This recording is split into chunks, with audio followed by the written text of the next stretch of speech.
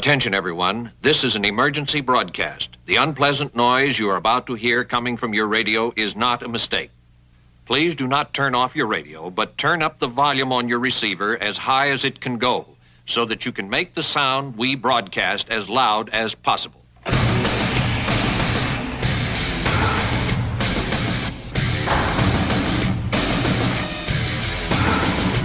Gojira!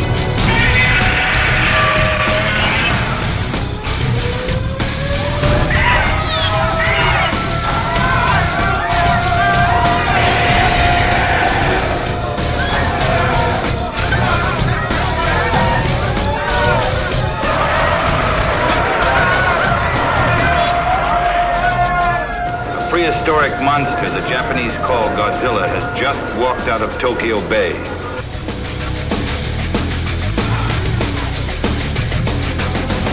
We begin the attack on Earth now.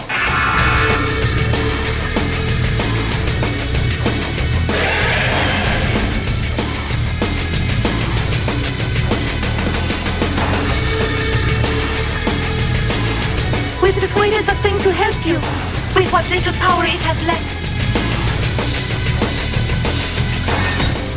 Godzilla now reigns supreme and will, in all probability, continue his march towards Tokyo, destroying everything in his path as he goes.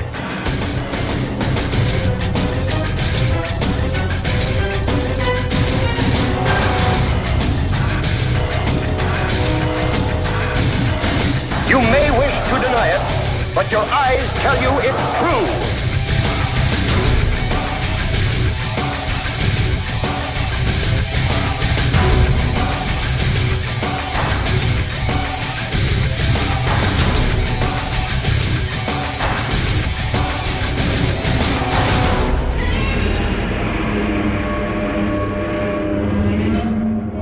Say nobody has anything to fear from us. But we are going to control you now. And welcome to episode 91 of the Kaiju Cast, a bi-monthly podcast 100% dedicated to Godzilla and all of his rubber-suited foes. My name is Kyle, and I am flying solo at the moment.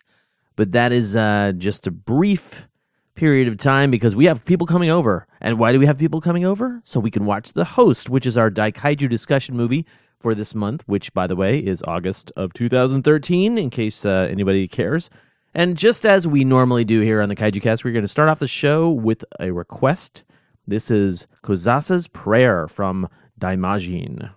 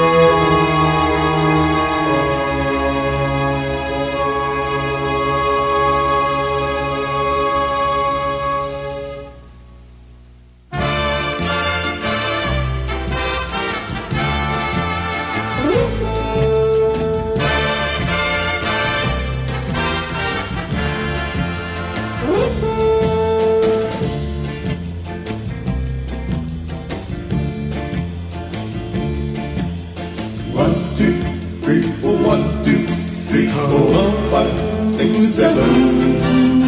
1, 2, 3, 4, 1, 2, 3, 4, 5, 6, 7.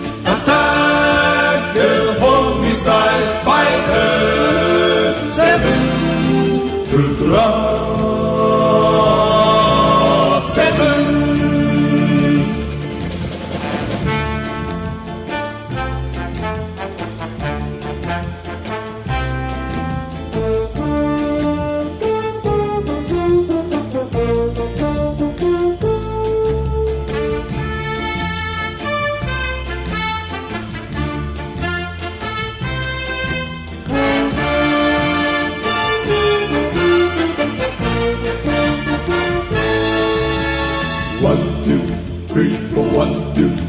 Let's go. 5, 6, 7. 1, 2, 3, 4, 1, 2, 3, 4, 5, 6, 7. Strike the ice like a hero. 7. Ultra. 7.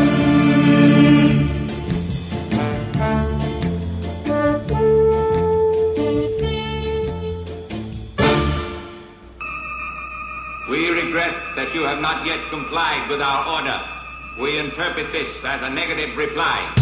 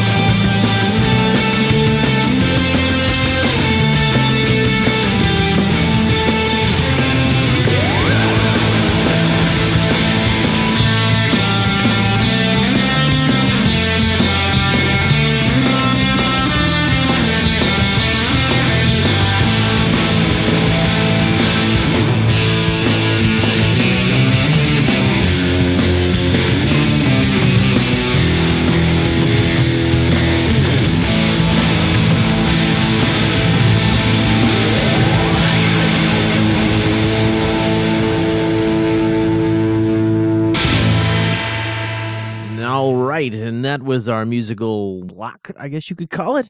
We started things off with Kozasa's Prayer from Daimajin, of course, by Akira Ifukube, and that was for Jace. The next song we played was called Hopeful Last Note 2, and that's from Ultra 7, which is a song I actually, when I saw the episode that it was featured in, I was like, dude, that is a really cool, like, jazzy kind of feeling song. Thank you to Danny for requesting that one. That one was by Toru Fuyuki and The Echoes. Then I played Nameless by King Ghidorah, which is a band that I saw a little while ago here in Portland, like a surf space rock kind of band. That is all of the music we're playing up at the top of the show, and we're going to go ahead and move on because, once again, class, it is time for our Daikaiju discussions. Every month, the Kaiju Cast will feature one particular film from the giant monster landscape and task the listeners with submitting thoughts, questions, and reviews for the following episode. Thanks to an online tool, I've randomly assigned one movie to each month, solidifying that this show will keep going for a long, long time.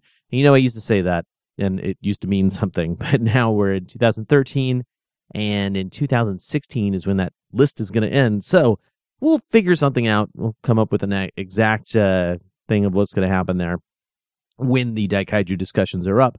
But let's get to it. This month we take a closer look at the film from Japan's neighbor to the north, Korea. The host was directed by Jun Ho Bang and actually had a limited theatrical run here in America. There's really nothing to prep you for, so please join us for the host right now. Joining us in the studio, joining me in the studio, we have Jeff Dean. Hello. And Brian Cook. Hey. Rachel Cook. Hi there. And Cindy Okimoto. Hey. And we just finished watching The Host, not the new movie by the lady who wrote the Twilight movies, but the movie from Korea, the monster movie from Korea. So first off, before we get started, before we even go through the who's seen it, who hasn't, do you guys have any questions as to why this is on the Daikaiju discussion list? No. Okay, right on. You guys all think it counts? Absolutely. Yes. Okay, right on. Who has not seen this before? Cindy, you are the only one who's not seen this. Great. Everyone is now staring at me. Everyone stop staring at Cindy right now. I guess I'm going to start with you. So, initial thoughts. Like, we just finished watching it. What'd you think? I liked it. Okay. I thought the monster design was very creative. The monster looked awesome. But what got me the most was that you actually felt for the characters. So professional. TIE Fighter.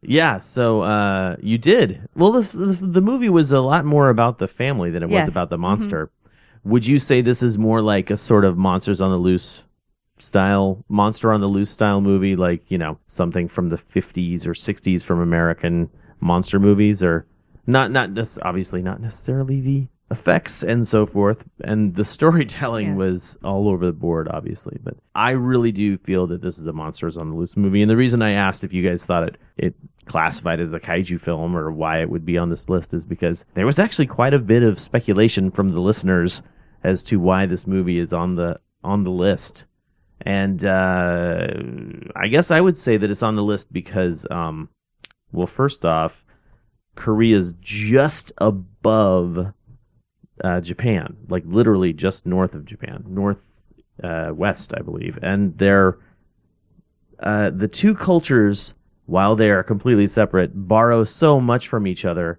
so much so that Korea made Yongari, which actually is a giant monster movie with a man in a suit kind of technology. And then they also made Pulgasari, which has Kenpachiro Satsuma playing the monster, and there's a whole litany of things that we need to talk about later with that movie whenever we cover that on the Daikaiju discussions. But I figured that since Korea had already made 2 man-in-suit monster movies, why not include The Host? And that's why it's in there, and that's why we watched it.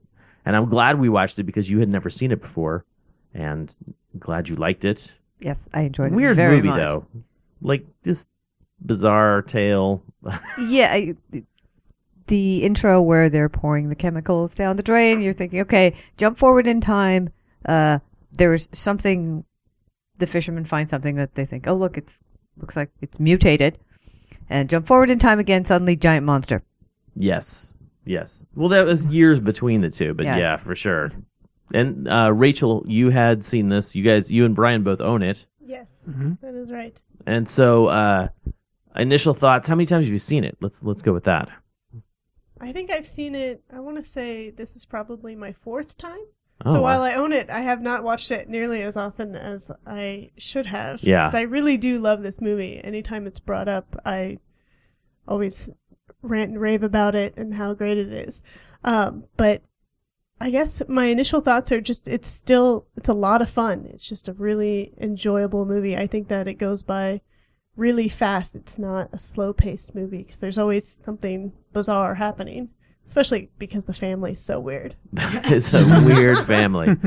I kind of like them though. I think I'd love to be the part of that family. Oh, definitely. Brian, have you seen it? I'm assuming just about as many times. I think I've seen it maybe probably 3 times. I've seen it maybe less than her a little bit, but I went through all the special features one day and watched the commentary and did all that stuff.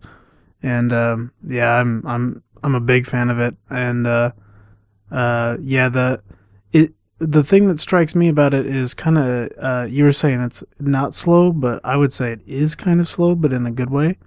And another thing that really strikes me about this movie that I found unusual and you don't see very often is it's just so quiet. Like, so much of it's done with sound effects, like the tromping of the monster. The sound mix is great. Like, all the different sounds of the monster moving around, it really creates a nice atmosphere. And it's really, really kind of quiet. It's not loud and overbearing and in your face. It's really perfect. It really sets a lot of tension. I love the scene where I'm terrible with the names. The Korean names are even more foreign to me than Japanese names. But the daughter, I love the scene where she comes out of the food truck, and essentially there's almost like no sound at all. You just see like the spraying of the beer can, and hear the tss, and then you sort of slowly hear like very low volume screams coming around and then the bassy footsteps. It's really quite cool, like very almost haunting in a sense. El Jefe. What about you, man? You've seen this before. You said you saw it at Cinema 21 when it came out? Yeah, I think it was Cinema 21, one of the independent cinemas here in town. And this is my 3rd time viewing it, and I really like it. I mean, I think it's a fantastic film. I agree. I mean, I think it's fantastic, and I think it's definitely absolutely worth watching. But this is only my 2nd time watching it. I think I bought the DVD just because I was like, that was a good movie. I want to see it again sometime, and then it just sat on the shelf for many, many years. But it's hard to put my finger on exactly what it is that bothers me about the movie, but there's so much about it that's really awesome, specifically in terms of like the way that the story progresses and the plight of the family itself. Like, I really do find myself not identifying, but feeling for the family. In the end, spoiler alert, of course, for anyone who hasn't seen this movie, don't listen to the podcast before you watch it. But like when the daughter is not alive at the end of the movie, it's just like there's a weird balance of like heartbreaking and happiness that the other kid survived. It's weird. It's cool. And I don't know. I like Korean films, but I haven't seen that many. And in fact, now that I think about it, the only movies that I've seen have been weird Korean films. Like this one, The Good, the Bad, and the Weird. Anybody here seen that? Oh, yeah. Yeah, that's actually got the main character from this, Blondie, was in that movie too. And have you seen Tale of Two Sisters? I have not. That's a horror movie, right? Yeah. Yeah, I haven't seen that. But there's an American film based on that, right? Yeah, there is. But okay. Don't watch that. Okay. I think I've seen that. There's a lot of great films, especially genre films, that have come out of South Korea over the last 10 years. And this is one of them. Yeah. The Host. There's another movie I've seen which is really great. It's a weird romance movie called 3 Iron. So if you like that kind of stuff, those are some movies that I would suggest. Specifically, The Good, the Bad, and the Weird is almost like a kung fu western sort of movie. Yeah, It's really really good. It was on Netflix at one point. I saw it. I think it was the first that's where I HD watched movie it. I saw on Netflix. Good stuff. Anyway, I love The Host. I think it's a great movie. But let's hear what you guys liked about it. Like Cindy, what was your favorite part of the movie? My favorite part was actually the family. Right on. Yeah, it's good mix. The dad, the old dad. Old dad, and he was, the most, I don't know if you want to say normal of the group. Yeah, he still was. It was almost like watching the Addams Family. Just like such a everyone has their Everyone own had a quirks. And like, I love the scene where he's trying to explain to his children why they shouldn't pick on their brother, and like they're just asleep. Yeah, Yeah, I mean completely that's asleep. like a great suggestion or example of why this movie I think is great, because it's like, I mean, it's touching and humorous at the same time, because the father is very, he's upset, he's distraught, he's really trying to get it out, but then you see the kids just nodding off. And it's just like, it's just and there's a lot of great scenes like that in this film. There's a lot of comedy in it too. Yeah, I mean, the thing that I think really works is the family feels very real. They feel like real people, not like movie people. It feels like people you would know. They're all flawed. Like, yeah, I mean, and that's what I think. You really feel invested in the characters. Yeah, and they do a great job of playing within their own group too. So I mean, they really feel like a family. They don't just feel like people playing roles. Like, I'm the sister, I'm the brother. They've got that whole like they've grown up together. Some of them, like the other ones, have maybe grown up a little closer than the brother. It's just really a great dynamic. Excellent point. How about you, Rachel? I'd say my favorite scene is the epic death scene of the Beast. I thought that was awesome.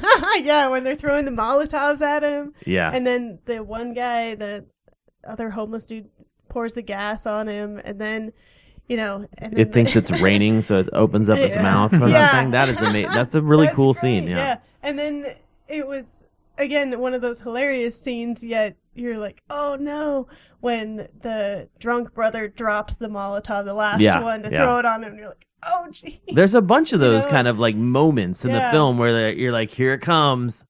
Don't get that. He Homer Simpson did. Yeah, exactly. But yeah, and then I thought it was great when, is it Namju, I think her name is, that pulls the, with the bow and arrow and grabs the little piece of flaming, what looks like a marshmallow to me, but I know it's not. It did. I think it was like a piece of flaming cloth. No, I'm pretty sure they put flaming marshmallows inside of Molotov cocktails. Yeah. Back when I used to be a revolutionary. That was a really cool scene. I thought it was a lot of fun. I thought it was a great way to kill the monster. Good stuff. Although I was a little surprised that the eye didn't explode when she hit it with the arrow. Yeah.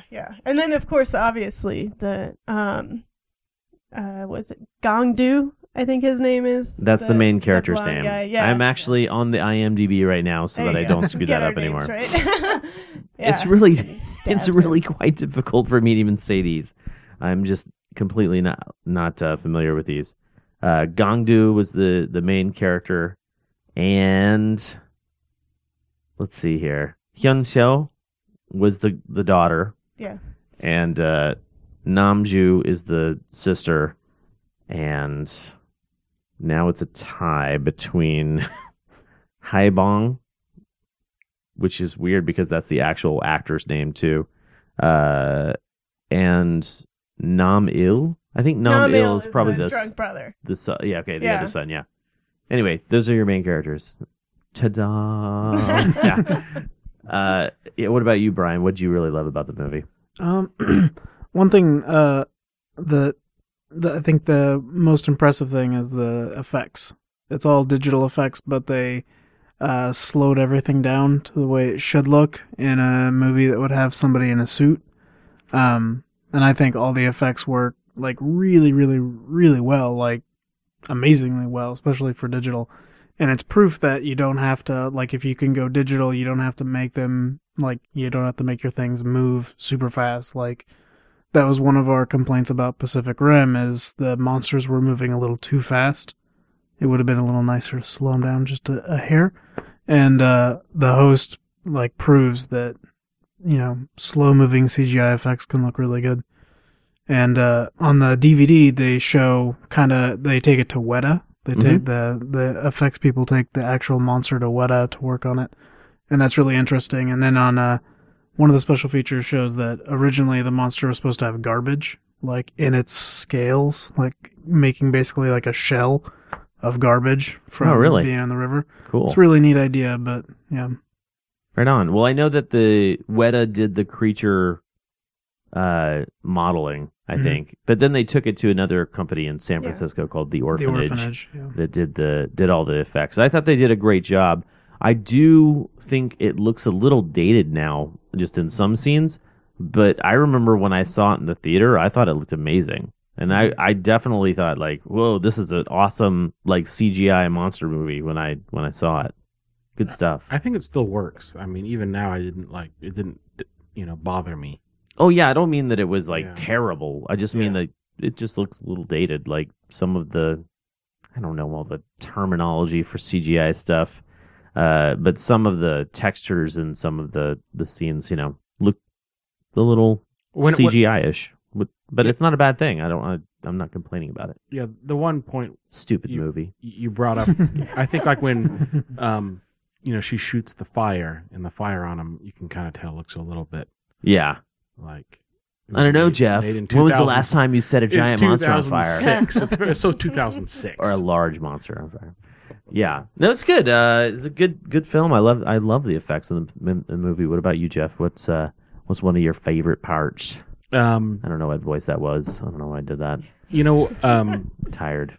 Every time I see this, I'm always blown away by the opening rampage, basically on the bank of the Han River, which I think is just fantastic for showing your monster within the first 15 minutes of your movie in broad daylight, which is pretty brave. Yeah.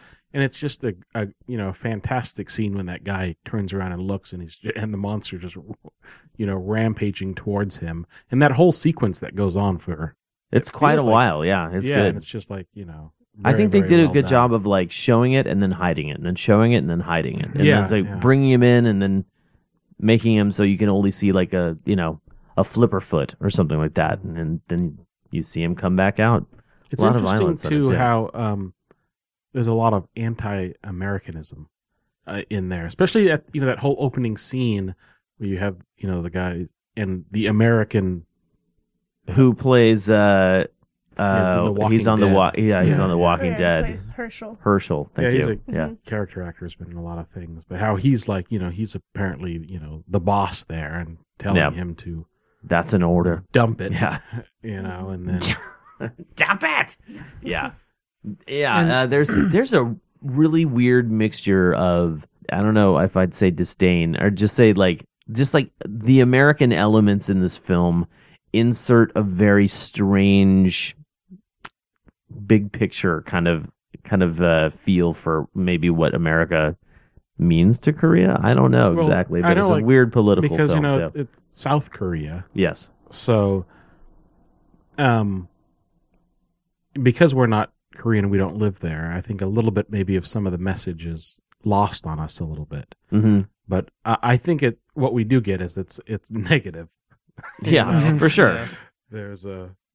Yeah, I read earlier today that the North Americans actually, because of the anti-Americanism, North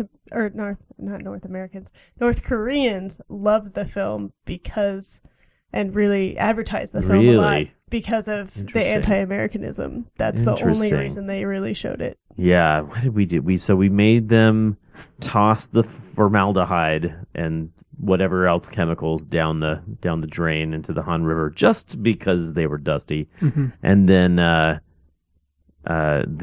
I found the conspiracy theory elements of like this is what the Americans are saying, and then because the Americans are saying this, is the Korean government, South Korean government, is agreeing with it, and that's just the way it is. There was actually a line in the movie that was specifically, I think it was right after one of the news organizations, and the guy says the government says it's so, The government says it, so we have to accept it. What else can we do? Yeah. Which is weird because later on, of course, there's a bunch of protesters, and they didn't do a very good job. Anyway, there's a whole bunch of things that really point to that not anti-American sentiment, but just like it's a weird sentiment you get from it, for sure. I think it's something. I mean, you could read into it that South Korea does what America's telling it to do, whether if it's right or wrong. Yeah. I think that's kind of what you're getting. That's the message, at least I'm getting from it. Yeah, man. Screw the man. Yeah. Yeah. What were you going to say, Brian? The Agent Yellow. Agent Yellow, yeah. That was obviously a reference to Agent Orange and the protests around that. It wasn't really built up in the film, so obviously it's just kind of an easy metaphor. But yeah, that's one of the things that stand out to me in terms of like the anti-American message, which I totally don't mind. I mean, how many movies have Americans produced that slight someone in some way? Like, I don't mind it. So it's definitely interesting to see a different perspective like that. So yeah, that's definitely a different perspective for the host than most movies we are used to watching here. Mm-hmm. What did you guys not like about the film? Anything that just like struck you as odd or just bugged you? I can't say anything that I can really point out. I mean, sure, I could say, I would have liked to see the monster more, but not really, because you got to see it quite a bit. I know, yeah. you did get to see it quite a bit, and I think the thing I really do like about this movie, it's so original and unique. We don't get anything like that here, in the States, or especially where the child dies, for God's sake. Right, yeah. But yeah, there's really very little I think I can complain about this film. I think that some of the things that kind of were lost on me maybe a little bit, and it really struck me the first time I saw this, is when you have the grieving scene at the beginning, which in a way comes across as comedic a little bit, but I'm like, is it supposed to be? But this time I kind of see like, it's not really supposed to be that comedic. The first time I saw it, I was really kind of like, this is kind of odd. Yeah, that's sort of what I'm talking about. I think it's like a cultural thing. I don't know if that's a cultural thing, though. I mean, there are definitely cultural issues within this movie and other movies we watch. Like there's a lot of stuff in Japanese culture that I'm sure is just little tiny throwaway things that if I choose to ignore them, they'll never ever affect a movie at all. Yeah. But I think you're definitely going to get that kind of stuff in a Korean film, and because we haven't watched a lot of Korean films, maybe you're right. Like we just don't get why that's a thing. But yeah, like specifically the grieving scene, I think there's definitely an element of comedy that got put into that, especially when they all fall backwards. On the ground, and then all of a sudden the reporters there. But I think that's probably like drama mixed with comedy, mixed with like social satire kind of thing. Yeah. Well, I think it comes across as a little bit humorous or just odd because we don't have those kind of like, public grieving, especially in America, it's more like hush, hush, you don't do that in public. But, I understand in Asian culture, especially Korean culture, it's a little different.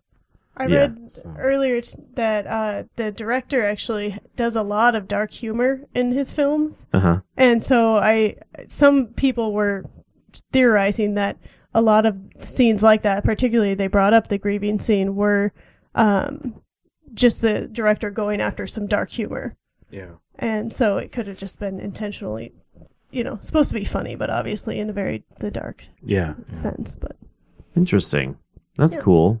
Yeah, definitely dark as far as the humor goes in this film. And I would love to see if the same sort of feel from the characters and the story is carried on. Definitely not the characters themselves, but carried on in The Host 2 whenever that gets released. Oh, actually, you know what? I forgot to say something that I really loved about it.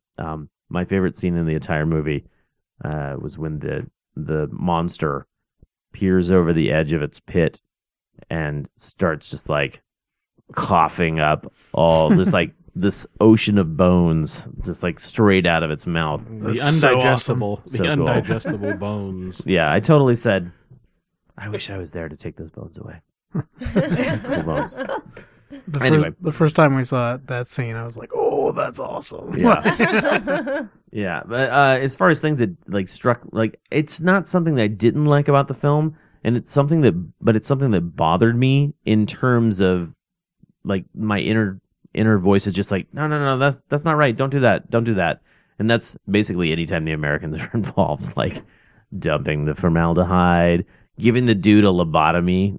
I totally was like, no, don't do that. And what's with that guy's eye? It's just like, that must have been a humorous... I think it was broken. Yeah, I think that's like a way of, I wonder if that guy's eye is naturally like that, because it must hurt to have to do that just with one eye. The lobotomy actually help him? He became that's sort of what I got out of it. He became a doer. He became a hero after he got the lobotomy.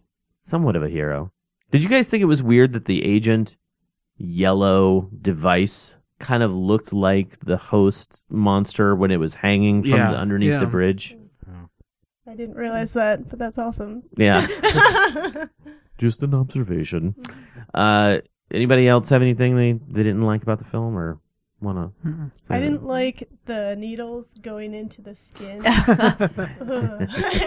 Okay, I'm not a fan of needles either. I'm sitting there wincing. I had to close my eyes a few times, particularly in the neck. That was a rough one. Tissue samples. Yeah. Oof. So weird. Let's move on to final thoughts. Cindy, what do you think, man? Ma'am, what do you think about this? The ending of this film, and like, would you recommend it to other people? Is this something you'd watch again? I would definitely watch it again. I kind of have mixed feelings about the ending. Okay. You're really pulling for the daughter. You really want her to survive. She's gone through so much, and she's, helping the little boy. And at the end, when you realize that she didn't make it, and then her dad goes over to the boy, you're holding your breath. You're like, okay, he's got to have survived, because otherwise everything she did was kind of for nothing. So it's like, okay, she was doing everything for herself, but then also for this other kid. Yeah. Well, that's not, you kind of get that anyway. I mean, even though the kid survives, and it's a nice little moment they have at the end of the movie where they're in the food truck together and in the middle of a blizzard. Yeah, in the middle. Only food truck hanging out on the riverbanks, Yeah. But it's aside from that, there's a very long sequence where it's just all for naught kind of feeling about the film, and it's disturbing, but I still enjoyed watching it in some level. Yeah, I'd recommend it. I'd definitely watch it again. Rachel, I would say I have the same mixed feelings at the end, but it does leave me with a positive feeling at the end, seeing the little boy getting to eat all the food truck food. And shoving a giant spoonful of rice into his mouth, yeah. But overall, I like the mix of humor in the film. I like the variety of the human interaction with a lot of the beast, which is great. I always love when they show a lot of it. So I love this film and always recommend it to people that are even non-kaiju fans. Good recommendation. How about you, Brian? I think that this is actually probably the best of the more modern monster movies, when including like Cloverfield and Pacific Rim, and if you throw in something like Troll Hunters, I guess, and Monsters, all the kind of like monster movies that have happened in the last 10 or more years. Like, this is the best example I can think of. This is one of the most complete, original type movies of this genre. And yeah, there's really nothing there's nothing really bad about it. So it's great. It's a definitely original film. There is no other movie, like, even though I was saying this is kind of like a Monster on the Loose movie from, what we got in the 50s and 60s.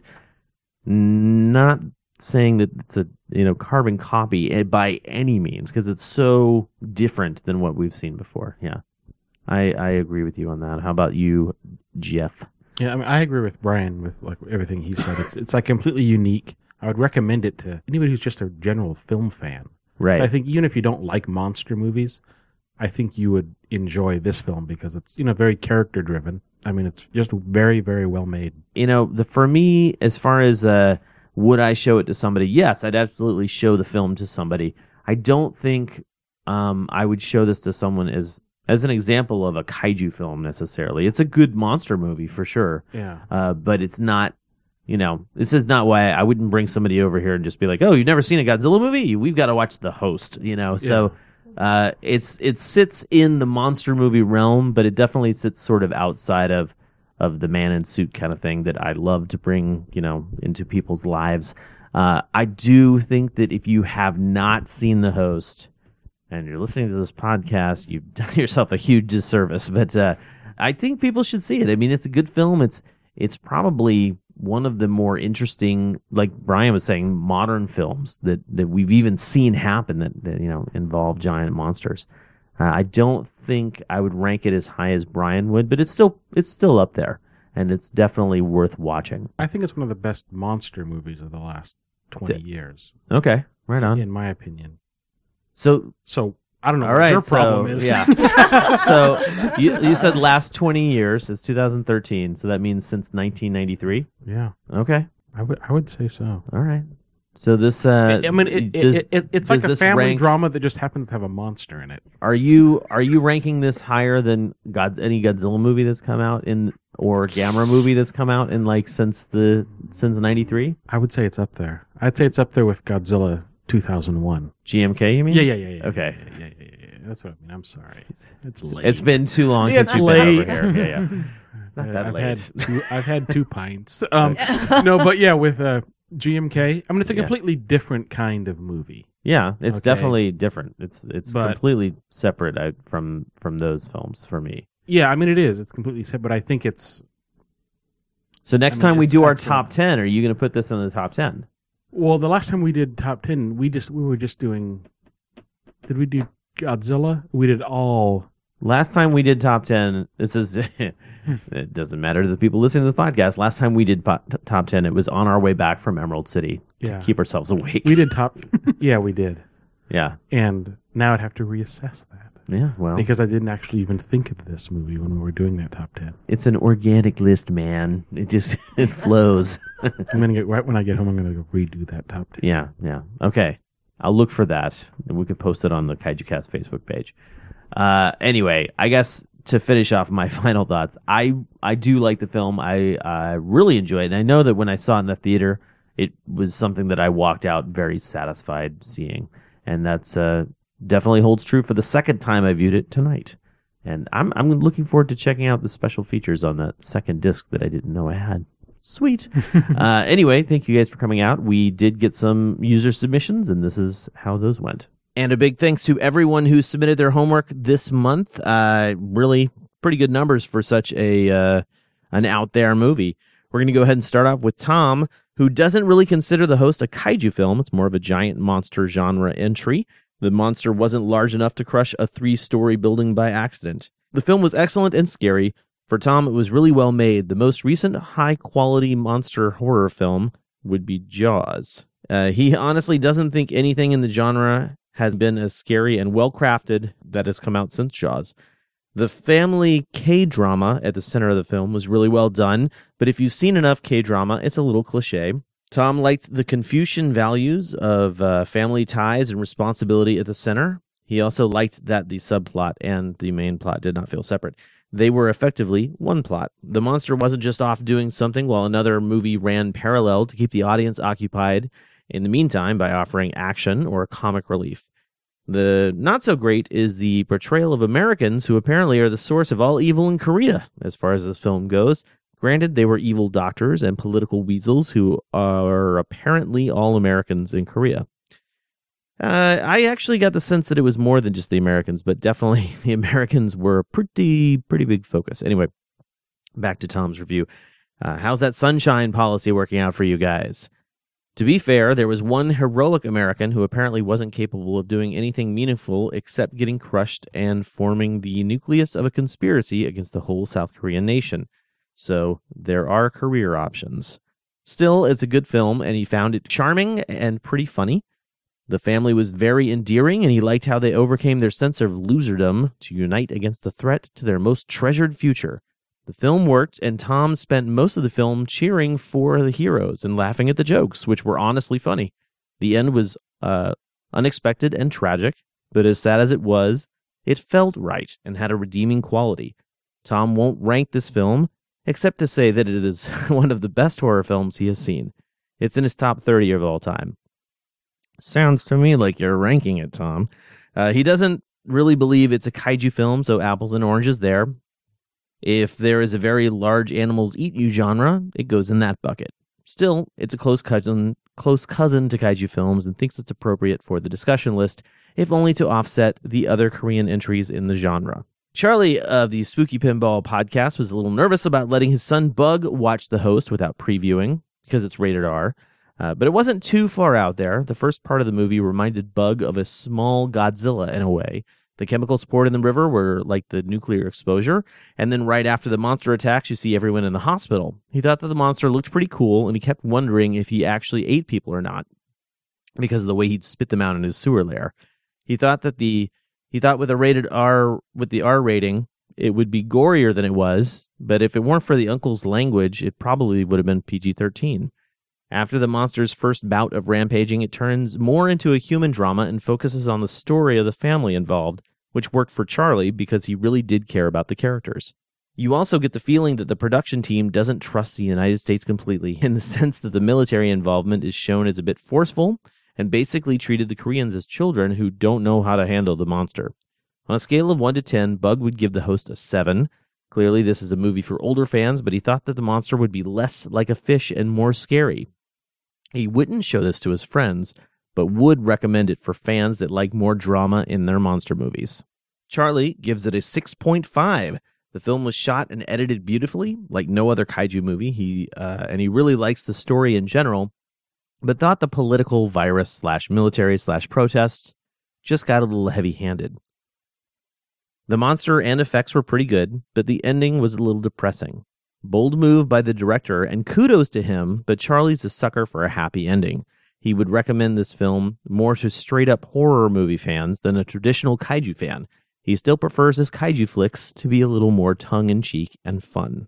The Host has everything Jace loves in a film: dark comedy, social and political commentary, and a monster. Is this a kaiju movie? He thinks it shares a lot of kaiju movie tropes, but is also very similar to American-style big animal monster on the loose films.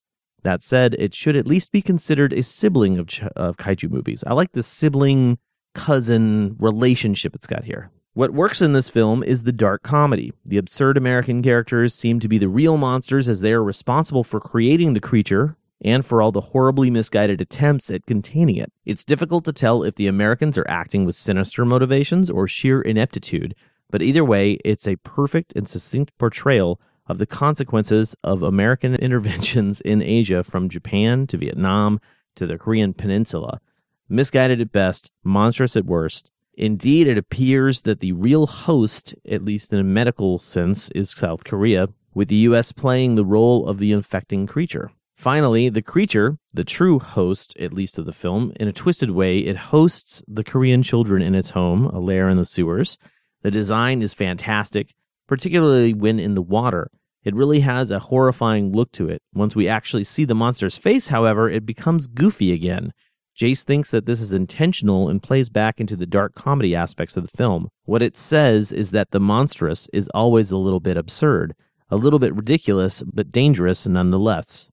This is one of Jace's absolute favorite monster movies, and he's looking forward to the day when South Korea cinema produces a really substantial daikaiju film.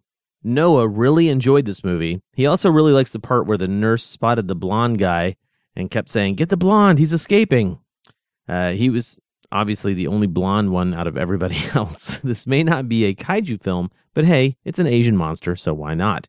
He loved this movie a lot, even though he saw the American dub. This was actually the film that got Noah's friend into Asian monsters. So Noah then goes on to embarrass his friend Matt in this, but since I have to go through these one by one, Matt is in luck, because I couldn't really figure out a way to reword what Noah was saying and still make it work, so consider this embarrassment, Matt. Anyway, back to the review. Noah finds this movie hilarious and very enjoyable. His dad even liked it, and he usually hates these kinds of movies, but he thought both The Host and Pacific Rim were awesome. Noah gives this film 4.5 radioactive symbols out of 5. He took half a point off because the English dub really got on his nerves. Matt and his dog Ashley wrote in and think that while some of the issues touched on in the film, such as the American military presence in the country or government bureaucracy, or the protests and unease of the younger generation, certainly resonated more with the South Korean audience, ultimately the host's global appeal is easy to understand. The Park family, for all their foibles, present a unified, unyielding face to the monsters getting in their way, human or otherwise. The scene in which the father and his 3 children sit down to eat and then are joined by in spirit by Hyun Sao brings to perfect focus the spirit of the movie. The Host is a different kind of monster movie than the usual kaiju fare. It's one thing to watch Ghidra flying over a city, indiscriminately blasting buildings to bits. Instead, we get to see a very personal journey of a family fighting for one of their own against a smaller but deadly creature. The movie does start out very sharply focused, but wobbles a bit and becomes less structured as it moves along. The monster is interesting enough to look at, and Matt loves the way it gets around, swinging head to tail. He doesn't usually feel such anger and hatred towards a monster in a kaiju film, but Matt really dislikes the actual creature and was very happy to see the Park family deliver the killing blows themselves. The title of this film has always interested Mike Keller. Its original title in Korean is Gwaemul, which translates as simply monster. The distributors, or whoever, decided that The Host made a more marketable international title, choosing to focus on the story aspect of the creature allegedly being the host of a new virus.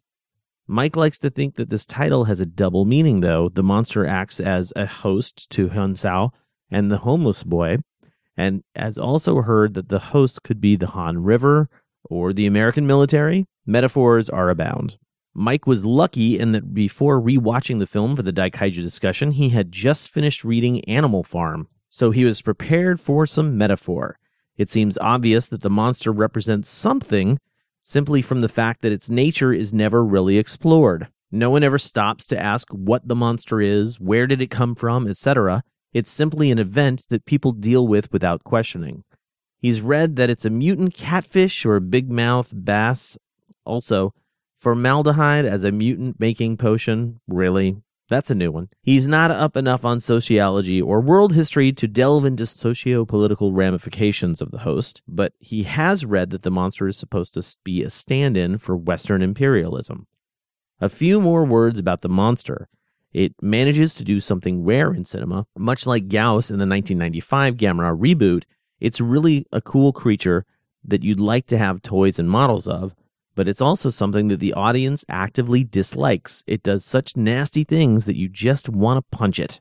The real center of the film is the family, and how they come together, or don't, in order to overcome the situation. This is definitely a character-driven piece, and one of the best directed genre efforts to come out in recent years.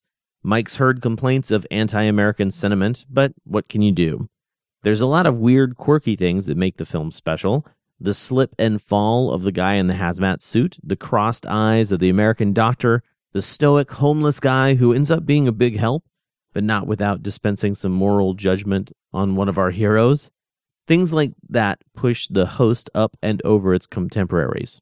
He's not entirely clear of the advantage or purpose of the ruse regarding the non-existent virus, unless it was just an excuse for the military to release Agent Yellow and go digging in people's heads.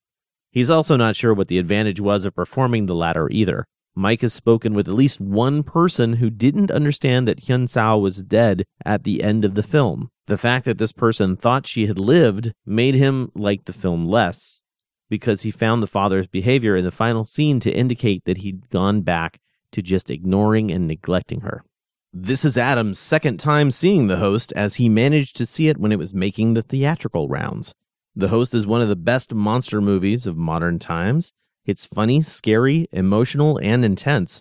The creature is a very well-designed, realistic interpretation of what an actual creature might look like, mutated. The family drama with them coming together to find and rescue the daughter was some of the best he's seen in any monster movie. His two favorite scenes are when the monster comes ashore for the first time. All the people have a car crash mentality, which quickly turns into blind panic when it comes ashore and starts attacking people. And the scenes where the family is eating together and the spirit of the daughter shows up and the family starts feeding her, it's a very emotional scene for him. Adam's only gripes with the movie are the virus subplot that really doesn't go anywhere and leads into the other problem, its huge, heavy-handed political message. The Host, not to be confused with Stephenie Meyer's movie by the same name, is definitely one of the greatest movies ever. I just have to take a sidebar and let you guys know that when we went to go see a movie, I'm not sure what it was, but we went to go see a film in the theater, so we were watching trailers beforehand, and I saw a trailer for the Stephenie Meyer's movie, The Host, and I just immediately got kind of pissed off about it. I was like, that's not cool, dude, because now no one is going to be able to find The Host because it's going to be this Twilight huge movie thing, but I guess it's not really doing that well, so huzzah for America and Korea, I guess. Anyway, back to it. Brian never quite understood why this film qualifies as a kaiju film, but he's not the one who's been running a Godzilla podcast for numerous years, so he'll accept it. However, he will say that he would have never expected a movie based on a Stephenie Meyer's book to be on the Daikaiju discussions. All the stuff about alien invasions mixed with a love story really just led to some unintentionally funny moments, and Brian could only imagine how much more exciting it would have been with riff tracks playing along. All right, enough of that gag. But to be honest, the reason he decided to go with the goof is that the Korean film just doesn't leave that much of an impact. Sure, the creature was well done and original, the interactions between the family members were witty and entertaining, and he did enjoy watching the movie, but just never really reached that threshold of must show people, and he's just not sure why. Perhaps if he spent his life studying the art of what gets certain movies to resonate with someone emotionally, Brian could someday figure it out, but because he can't really do that, he'll just say that the only reason he still owns The Host is to increase the size of his giant monster movie collection, and he has little desire to watch it until the sequel comes out. Harold saw The Host in the movie theater, and he wasn't quite sure what to expect. Well, the phrase that best describes this movie is totally unexpected. So many times in this movie, something totally unexpected would happen, which means something incredibly funny happened, or something incredibly serious just did. The best example of this, and the part of the movie Harold will never forget, is the scene with the family in the rain near the river's edge as they attempt to kill the creature. Dad asks, "Anyone got any bullets?" "I've got one left," his son replies. This is all very dramatic stuff, and the scene is shot very well. The creature arrives, Dad turns around, and click, totally unexpected. As Harold's brain is comprehending this, they cut to the son counting how many bullets he really shot, and it is frickin' hilarious. The look on Dad's face, deflated, and he just casually waves them away as classic. A great belly laugh, and then wham, Dad gets clobbered. Totally unexpected. Harold figured Dad would get attacked, but just not that brutally. And mid-laugh, his brain is thinking, should I be laughing right now? Maybe he just took a good hit, but he's still alive. And then, nope, Dad gets absolutely pancaked on the hard concrete. Totally unexpected. 2 seconds ago, Harold was having a good laugh, but now he just does not want to see what happened to Dad over the horizon. Luckily, it was tastefully done. In a span of 15 seconds, this movie went from incredibly funny to incredibly serious. The movie was filled with this kind of back and forth. So in that regard, it's a quirky movie that may not be down everyone's alley. Harold appreciated the creature effects, considering the budget, and thought overall the movie was very well done. It's just that bouncing back and forth from funny to serious was jarring, and it took getting used to. Robert would like to start off his review of this film by addressing the issue of the host being either a monster on the loose or a kaiju. While it doesn't have destruction on a massive scale, the same effect of widespread fear is achieved by the monster supposedly carrying a virus. If a monster it almost works that saying that way. If a monster doesn't set the country into a panic, it's just a monster and not a kaiju. This giant fish mutant is definitely a kaiju. In many of the Korean films that he's seen, Robert has noticed a fierce nationalistic and cultural pride.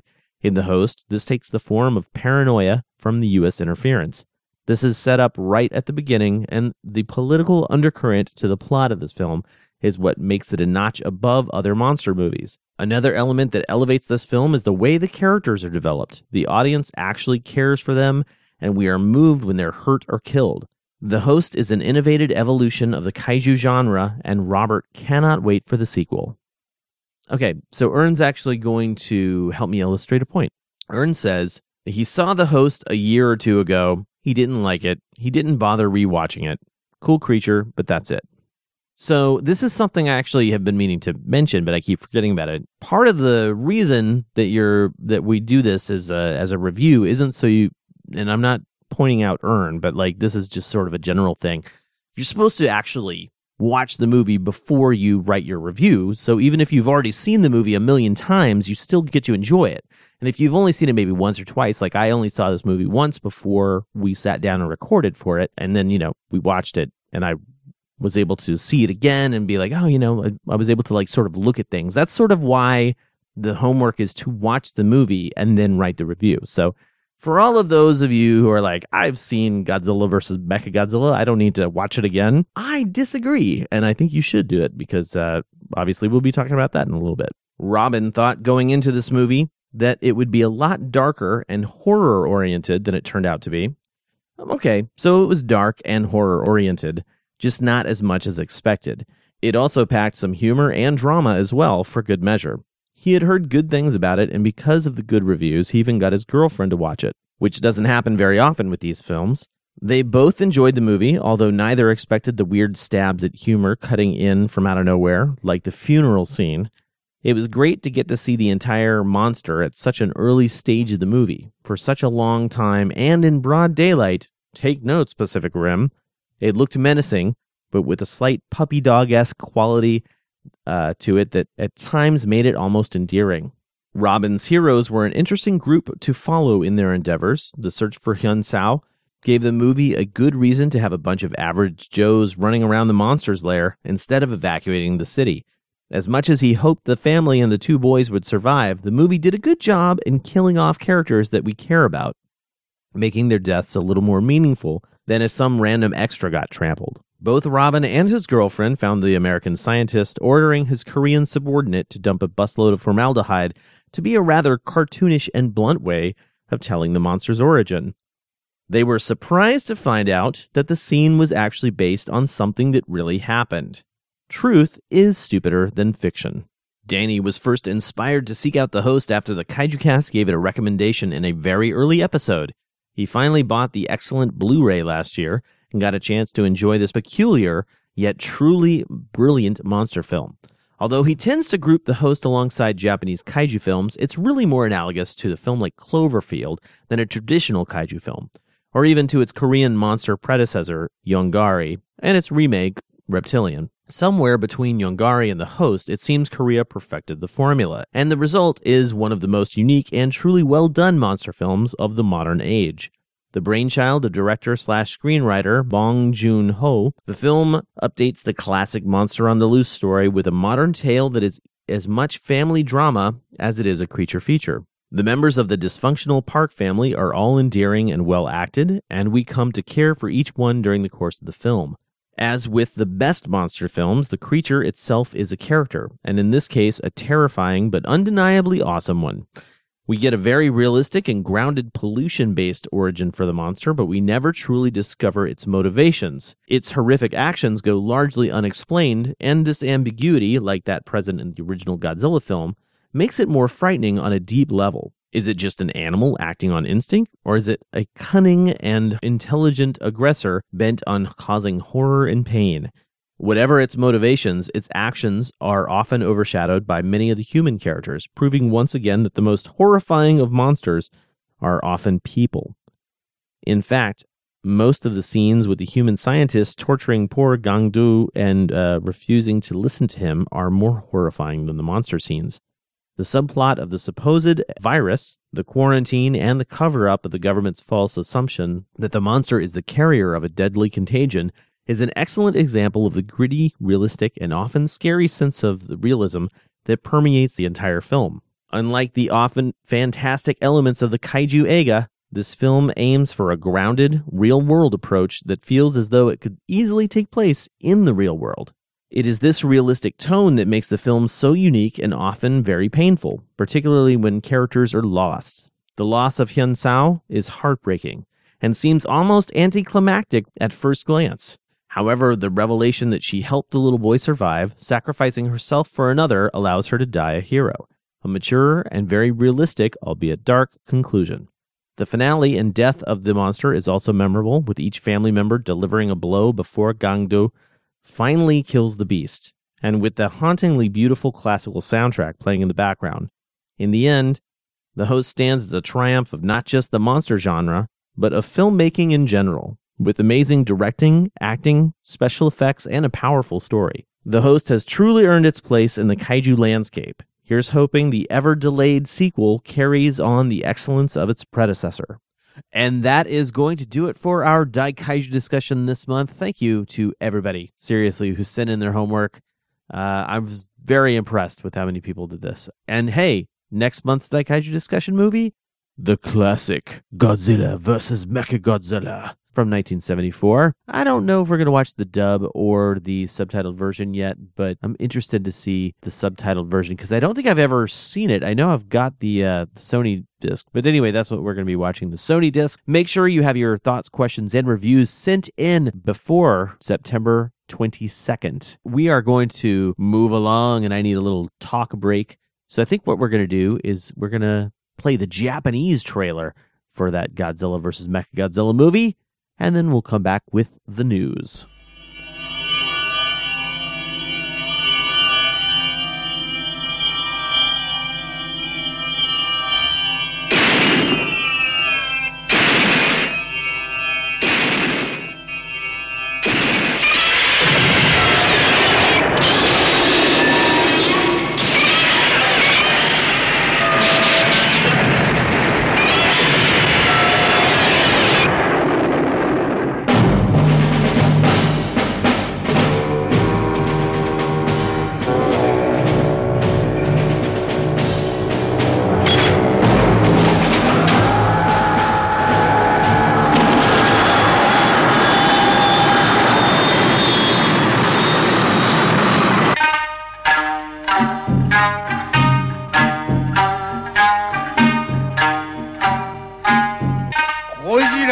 살물로 빙우시 살다 그자.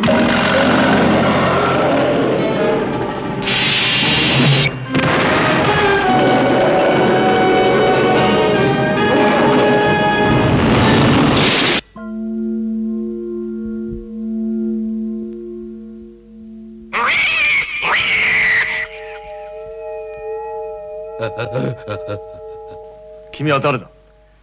大宇宙ブラックホール第三惑星の地球征服司令官です。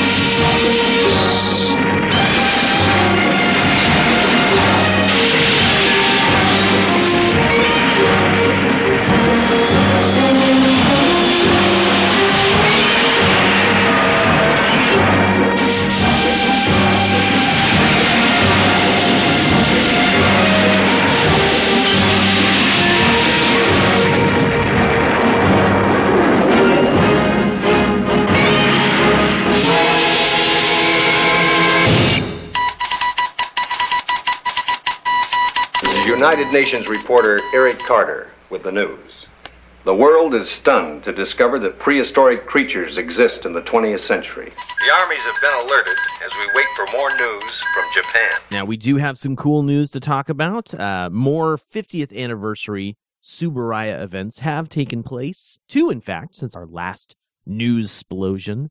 On August 16th, both Yuriko Hishimi and Koji Monsugu, who played Anne and Dan, respectively, in Ultra 7, appeared alongside a cast of Ultra monsters. It was a really cool Ultra 7 event. It looks really cool, at least.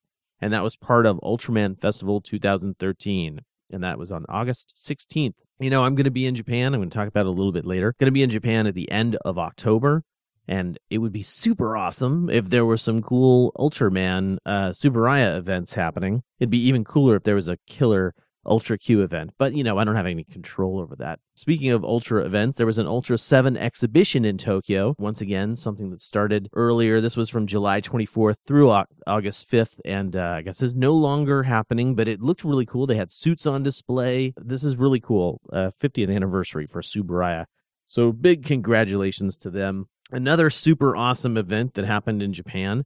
This one I'm especially jealous of. Director and screenwriter Kazuki Omori and special effects director for the Heisei Godzilla series, Koichi Kawakita. They both taught a tokusatsu class, I guess, at the Osaka University of Arts, where they actually built a miniature set and had a monster, and they taught these students how to film tokusatsu. And I saw the news come across when it was posted on Sci-Fi Japan, and I kind of lost my mind a little bit. I was like, why is it happening now? That's a class I would absolutely take. Even if I just sat there dumbfounded because I don't speak Japanese, that would be amazing. Anyway, all three of those articles have links in the show notes to Sci-Fi Japan for that. Speaking of Ultraman, I think last month or earlier this month, I posted something on the Tumblr page that was like Ultraman comic book stuff. One of the responses I got was, why haven't we had Ultraman comics? And I don't know the answer to that. I mean, we've had Ultraman Tiga comics here in the States, but as far as Ultraman in Japan, there's relatively no manga as far as I know. Apparently that is changing because there is a new manga series and there's a motion comic that was posted on YouTube, and I'll have the link in the show notes to that as well. I watched it and I was like, that makes me want to read it, and I don't read manga. So very cool and very awesome, and you should check it out. Speaking of books, there's a new book on the market, or it's not available yet. It'll be available, I believe, in August of next year. But it just hit the pre-order status on Amazon, so get out there and pre-order it if you want it. It is called Godzilla, The Art of Destruction. And I'll just read you the description here. Published to coincide with the release of Warner Brothers and Legendary's Godzilla, directed by Gareth Edwards, this visually stunning book will delve into the making of the movie and showcase its incredible production art, presenting an extraordinary new vision for the beloved character through a dynamic selection of concept illustrations, sketches, storyboards, and other pre-production materials. Godzilla, The Art of Destruction will be the definitive book on one of the most anticipated films of 2014. Also featuring interviews with director and key crew and cast members, the book will tell the complete story of the making of Godzilla, from concept to final frames. Comprehensive and enthralling, Godzilla, The Art of Destruction is a book that no fan will want to be without. Obviously, I will link to that so you guys can purchase it or peruse it at your own time. And we're not done with Sci-Fi Japan just yet. They also have high-res images of the new SH Monster Arts Batra adult figure. I personally will not be buying that, even though I'm a big Batra fan. I think the Bandai figure that I already have is a pretty darn good representation of him. So I'm also trying to wean myself off of buying new toys. I guess that's not coming out till like January or something. But anyway, some things that are available right now. Godzilla Rulers of Earth issue 3 just came out, so make sure to get out there and buy that. Support Godzilla Rulers of Earth. That's a comic book that needs the fan support, and I heartily endorse it. It's a fantastic book written by Chris Mowry, drawn by Matt Frank, and this issue has some pages from Jeff Zorno. Another thing that is out now and you should be buying, if you have not already done so, is the DVD from Shout Factory of Ultra Q. I started watching it the very first day I got it, and I have not had that much time to watch it, unfortunately. I think I'm about halfway done, but I'm definitely at the point where I sort of gave up on the episodes when I was watching them with no subtitles, because these are, of course, subtitled. I'm at the point where I'm watching brand new things that I've never seen before. It's really just mind-blowing. So please get out there and support that. That's going to do it for our news. I do have some housekeeping things I wanted to talk about. If you are a member of the Kaiju Corps, I will have your voicemail number to call in for next month's Daikaiju discussion, which again is Godzilla vs. Mechagodzilla from 1974. I am also just about to place the order for the patches, so that is like basically step one, the big barrier. Once that happens, I'll start moving on to the other stuff. Remember, if you want to be a member of the Kaiju Corps, you can do that. It's very easy. There's a link at the top of the Kaiju Cast page. It says Kaiju Corps, and it breaks down every single option we have, which is, cadet, corporal, captain, and colonel. So check that out. It's just a way to help the Kaiju Cast expand its own horizons. And you get some cool exclusive stuff. Nobody else is going to be getting these things except for Kaiju Corps members. So please think about helping out. Speaking of helping out, please subscribe to the show if you have not already done so. You can subscribe through iTunes or through some other podcatcher, I'm not sure a great option for people that are on Android devices, but that's how I get my podcasts, is through my iPhone. So make sure you subscribe to the Kaiju Cast. Those numbers, I know I've said this a bunch of times, but those numbers really do help. We can tell people. I literally was asked how many subscribers I had when I was at San Diego Comic-Con, so that's very important to me as a podcaster. If you're on iTunes, please do feel free to leave an iTunes review. I really appreciate the people that left reviews as of late. Some of them are really, really awesome, and I have read them all. Hey, you know what? If for some reason you don't have iTunes or don't have Zune, I don't even know if that's a thing anymore, but if you don't have a way to subscribe to the podcast on your own mobile device, you can use Stitcher. Stitcher is an app that you can download to your device, and then it actually will subscribe you to whatever podcast you want. Plus, you could search for things. It's a pretty cool system they have. And if you don't like Stitcher, if you're like one of those guys that's like, Stitcher, you can listen to us on the Mediocre Radio Network, which is awesome. The guys from the Mediocre Show, specifically the Mike Pilot and his crew of loyal listeners who are tech savvy.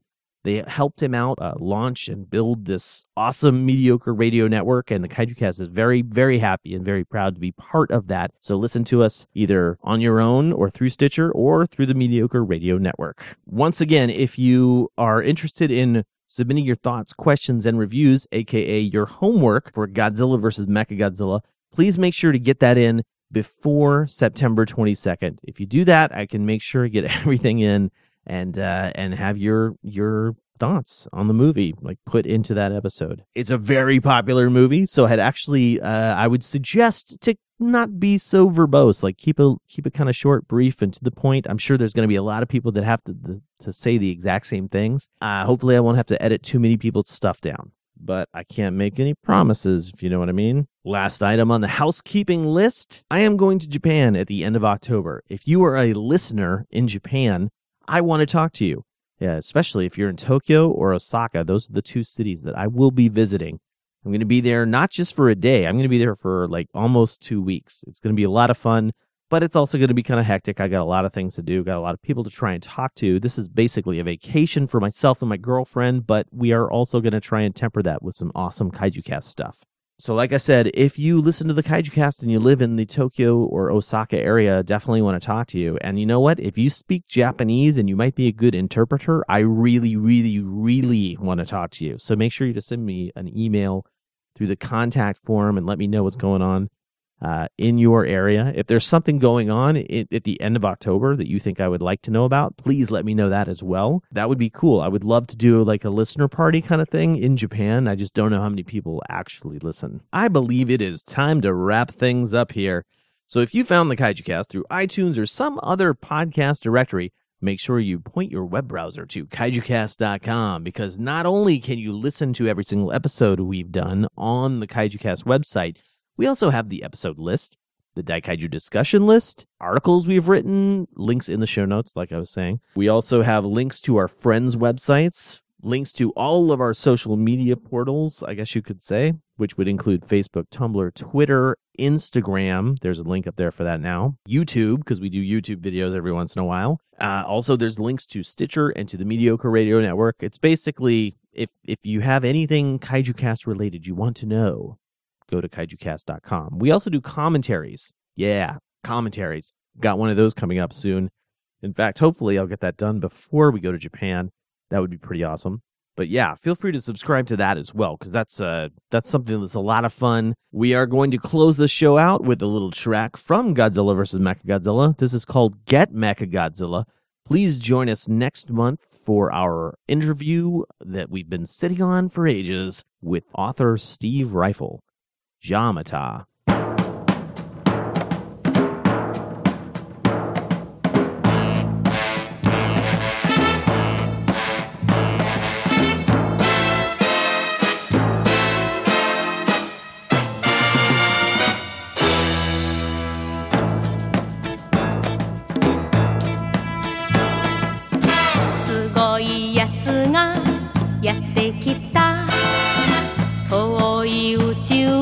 彼方からすごいやつがやってきた。銀の地鼻に虹色の鎧をつけたすごいやつ、その名はメカメカメカゴジラ。メカゴジラがやってきた。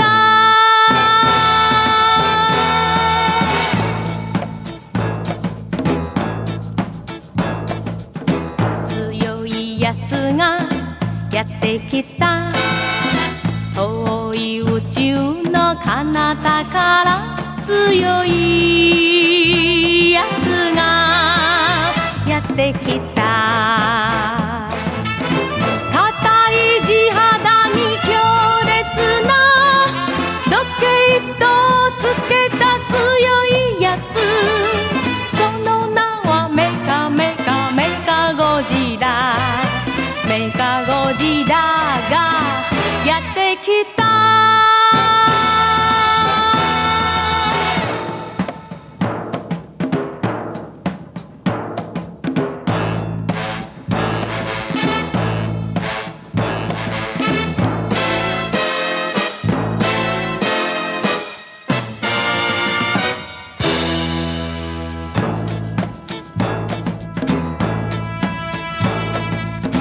憎いやつがやってきた。